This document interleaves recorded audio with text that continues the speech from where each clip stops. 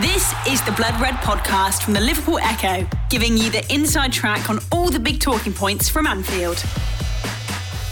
Hello, it's Paul Wheelock and welcome to the Morning Bulletin podcast, where we round up all the big headlines from overnight concerning Liverpool FC. And to help me run through those headlines, I'm delighted to say I'm joined on the line by my Blood Red colleague, Matt Addison. Matt, how are you, mate?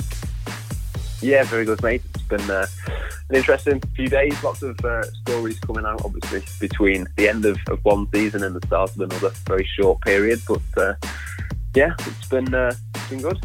Good stuff. Yeah, I've been off for the week and I had a bit of a catch-up last night with everything that I've missed. But it did mean I missed the Jurgen Klopp documentary on Channel 4, Germany's Greatest Exporter. I've got it recorded. Going to hopefully watch it tonight once the kids are in bed. Is it a good watch? Yeah, it certainly was. It was an interesting documentary. I certainly enjoyed it, and I'd recommend it to any Liverpool fans. I mean, there's not loads in it that you probably don't know. There is to be fair, a few different sort of clips that you might not have seen. There's a good clip of Jurgen Klopp on a German game show where he's sort of having a good laugh with the host and that sort of thing. And, you know, things like that you don't sort of see too much of with Jurgen Klopp. He sort of keeps himself to himself, away from football. Those sorts of things were really interesting. And, yeah, it just sort of charts the story, really, from Mainz in 1990, around the time that Liverpool's last title win came, and then all the way through the journey of both Liverpool and Jurgen Klopp all the way through those 30 years. And yeah, plenty of familiar faces, not least James Pearce, of course, formerly of the Liverpool Echo. So yeah, well worth a watch. Jurgen and his players are currently on a 2-week break before returning for what will be the shortest of pre-seasons. But no doubt the Liverpool manager will be keeping abreast of any transfer deals he feels the club could and should make. And reports over the last few days, Matt, and particularly yesterday, suggest he is interested in a defender that is currently playing in La Liga. Yeah, it's Aissa Mandi of Real Betis. Apparently can play centre-back or right-back as well. He's, to be honest, not a player that I had heard of a week or so ago, but as you say, a few sort of links have emerged, and yeah, the Algerian player, seemingly one that Liverpool reportedly wants to replace Dejan Lovren with, apparently would cost around £9 million, so wouldn't break the bank. I think it certainly makes sense in that regard. And yeah, it's Hafid Deraji, the journalist in Algeria, who has broken this story, claims that Liverpool are certainly very keen to get a deal done. And you know, I'm not too sure whether it is one that Liverpool will do, but the one thing I would say is that it does sort of make sense. He's slightly younger than Dejan Lovren, I think about 2 or 3 years younger, can play in a couple of different positions, would come fairly cheaply, comes from, you know, a very good team, a sort of ball-playing team as well in Real Betis. So, you know, stylistically, there's a good chance it makes sense. Certainly the price would make sense to replace Dejan Lovren with a player for less money would certainly be a good way of doing it, I suppose you would say. But yeah, it's going to be interesting to see what happens over the next few days. But I suppose at this stage, that is all we can say. It is speculation only at this stage, as much as it does make sense. I think we have to wait for a few more links or whatever to emerge before we go any deeper into this one. Agreed. I think it's fair enough to say, as you mentioned there, with Lovren moving to Zenit St. Petersburg, Liverpool could well need a fourth centre-back, but that need would become even greater if the report from Cameroon overnight regarding Joel Matip proves to be true, Matt. Yeah, there's been a few different links with Joel Matip over the last couple of days, and yeah, this latest one coming from Cameroon, it's sort of an extension, really, of what we've seen over the last couple of days. Paris Saint-Germain are certainly, one of the biggest teams in the world, as are Liverpool. And Joel Matip, would he be interested in moving there, as this report suggests? It's possible. I suppose he would potentially be a first choice there, more so than he is in Liverpool. But the report in Cameroon really stating that PSG see Joel Matip as their number one target to replace the outgoing Thiago Silva. So, yeah, I'm sure Liverpool will not want to lose Joel Matip this summer. Certainly he's a player who's played a lot for Liverpool. He's developed certainly a great deal over the last couple of seasons. And, look, if Thomas Tuchel is interested in him, obviously still the PSG manager, it wouldn't be a huge shock. I'm sure he's a player that he will know well from his time in Germany. Joel Matip has obviously, as I say, developed a great deal. He's one of the best centre-backs really in the Premier League at this moment in time. So, when you go through, I think he's better than better than any of the Arsenal centre-backs, probably better than the Chelsea ones. I think he's at least as good as Harry Maguire, say. I think Aymeric Laporte is better than him probably, but not too many others at Manchester City. So, he is probably one of maybe the top 5 centre-backs in the Premier League. It would be, a big loss for Liverpool to lose him. So I'd be very surprised if they were to let him go this summer. If they did, I mean, who knows what the price tag would be, but you'd expect at least sort of 50 million, maybe considerably more than that. So for me, it just cannot happen. Liverpool can't lose 2 centre-backs in the same summer. Matip, as I say, one of the best centre-backs in the Premier League.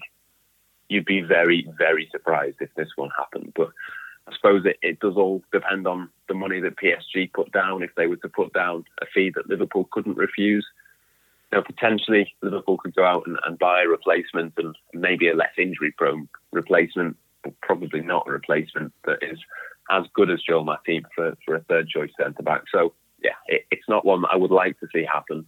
But I suppose it's not a great shock that a team like PSG would be keen to buy somebody as good as Joel Matip.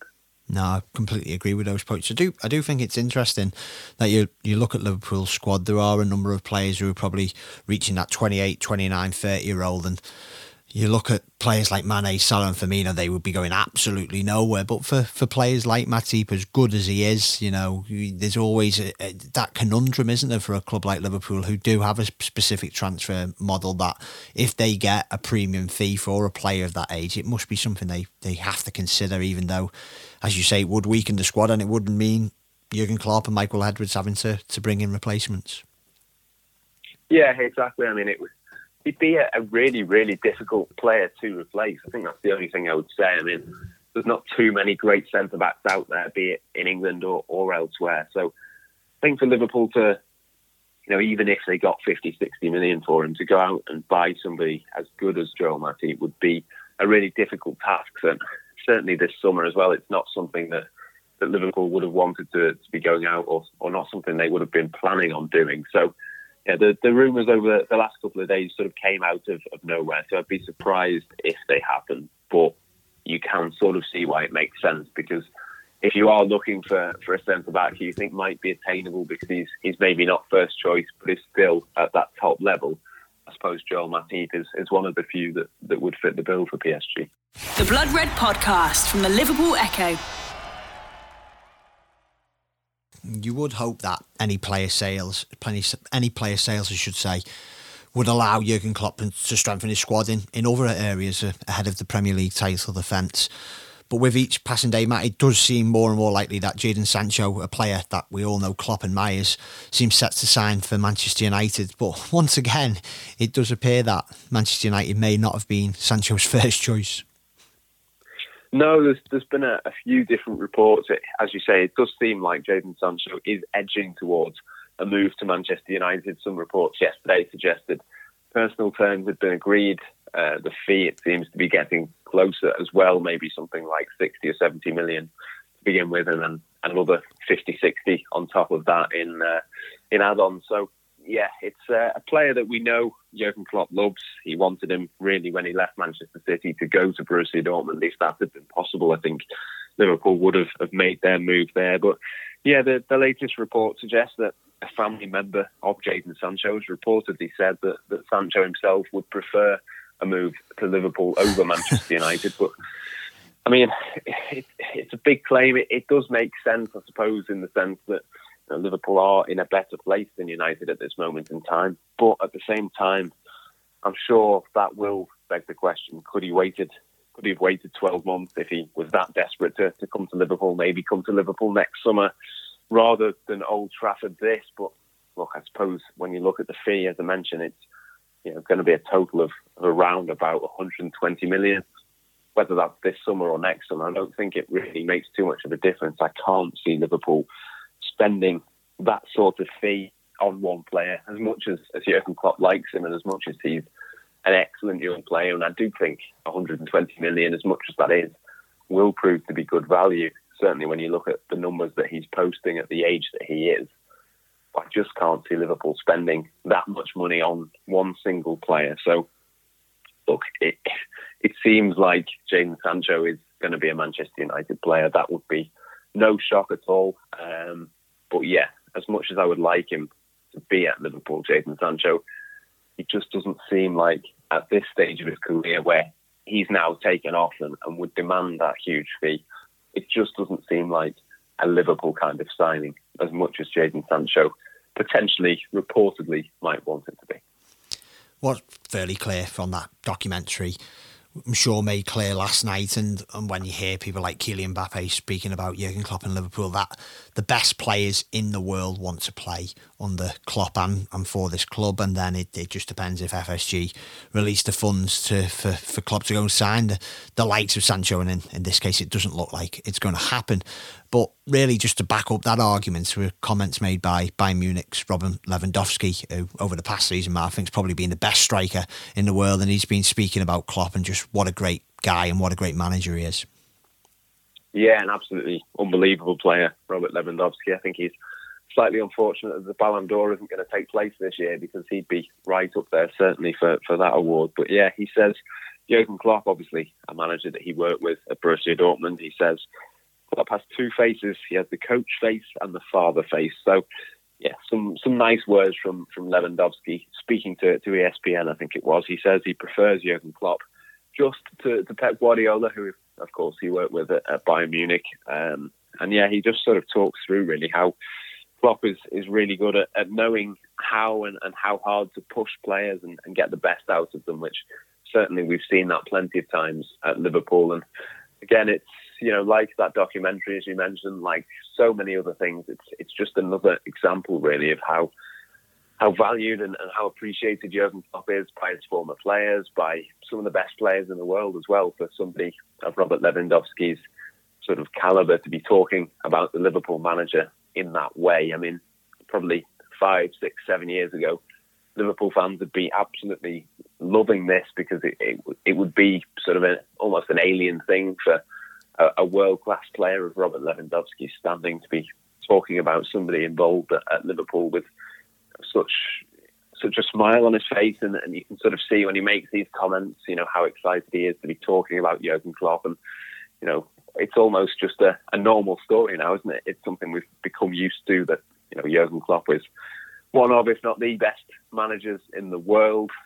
Liverpool have got some of the best players in the world. Jadon Sancho wants to come and play for Liverpool before Manchester United. Robert Lewandowski loves Jurgen Klopp and the coaching staff. It just underlines even further really how far Liverpool have come, because I'm sure had Liverpool been in the market for a striker, had Liverpool wanted to buy Lewandowski, it's something that he'd probably look at, because it's absolutely clear that Liverpool are one of the best teams in the world. Jurgen Klopp is one of the best coaches in the world, and yeah, when you hear comments like this, it's almost putting it into perspective, really. I think it's easy to forget sometimes when you're almost in that Liverpool bubble, whether you're a Liverpool fan, whether you're like us journalists who cover Liverpool day in, day out. It's almost easy to forget just how highly regarded Liverpool are at the moment, because, as you say, the best striker in the world thinks that Jurgen Klopp is an amazing coach, and is more than happy to go on record and say that. So, yeah, it can only be a good thing, and can only be a positive indicator of where Liverpool are at the moment, I think. God, what a tantalising prospect that'd be. Lewandowski at the forefront of this Liverpool attack, with Firmino behind him and Salah and Mane wide. I don't think that one's going to happen given his age, probably given how much he'd cost, but wow, that would be some strike force. You talked about Jurgen Klopp being appreciated by his former players and current players. Another man who certainly appreciates him is Liverpool's principal owner, John W. Henry. John W. Henry doesn't give too many interviews, I think that's fair enough to say, so it's always interesting to hear what he says when he does, and he has been speaking, Matt, to the club's official website. Yeah, it's a nice interview this as well. Some more positivity really surrounding Liverpool. It's obviously Liverpool's owner. He says it's been an emotional 10-year journey at Liverpool. He says it's been extraordinary to be a part of it. And certainly, the last couple of years, the progress that Liverpool have made, I think, he does have to take some of the credit, as much as, you know, some Liverpool fans won't like me saying that. I think obviously the job that not just him but FSG as a whole really have done has been fantastic, not least appointing Jurgen Klopp. And obviously Liverpool, as we've said, in the position that they are in right now, I don't think it would have happened, you know, without some sort of influence from John W. Henry. But yeah, he praises Jurgen Klopp, he praises the players, outgoing Chief Executive Peter Moore, Mike Gordon, obviously part of the board at FSG, Michael Edwards, who's played an absolutely enormous role in recruitment and that sort of thing. And finally, the fans as well, praises them as well, which I think it's a given almost that he would say that, but certainly, you know, appreciated on all sides. And yeah, it's just a nice interview to check out the quotes, really. I'd recommend people give that a read because, you know, he's still a divisive figure, let's put it that way.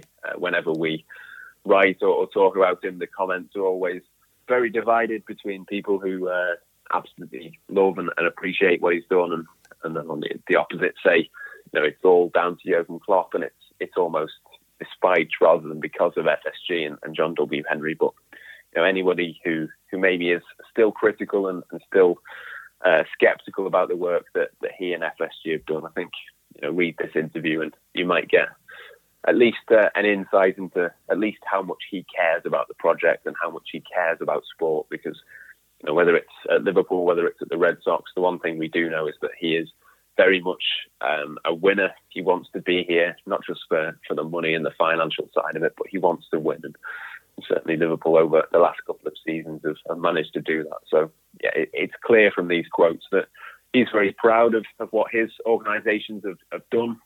He's very proud of everyone involved. Everyone on that list that I mentioned has played their part, but certainly for me, he has too. And yeah, I'm sure it would have been a disappointment for him that he couldn't have been over in Liverpool when the Premier League title was won. But you know, I know him and his wife and his family were all watching on, and yeah, I'm sure.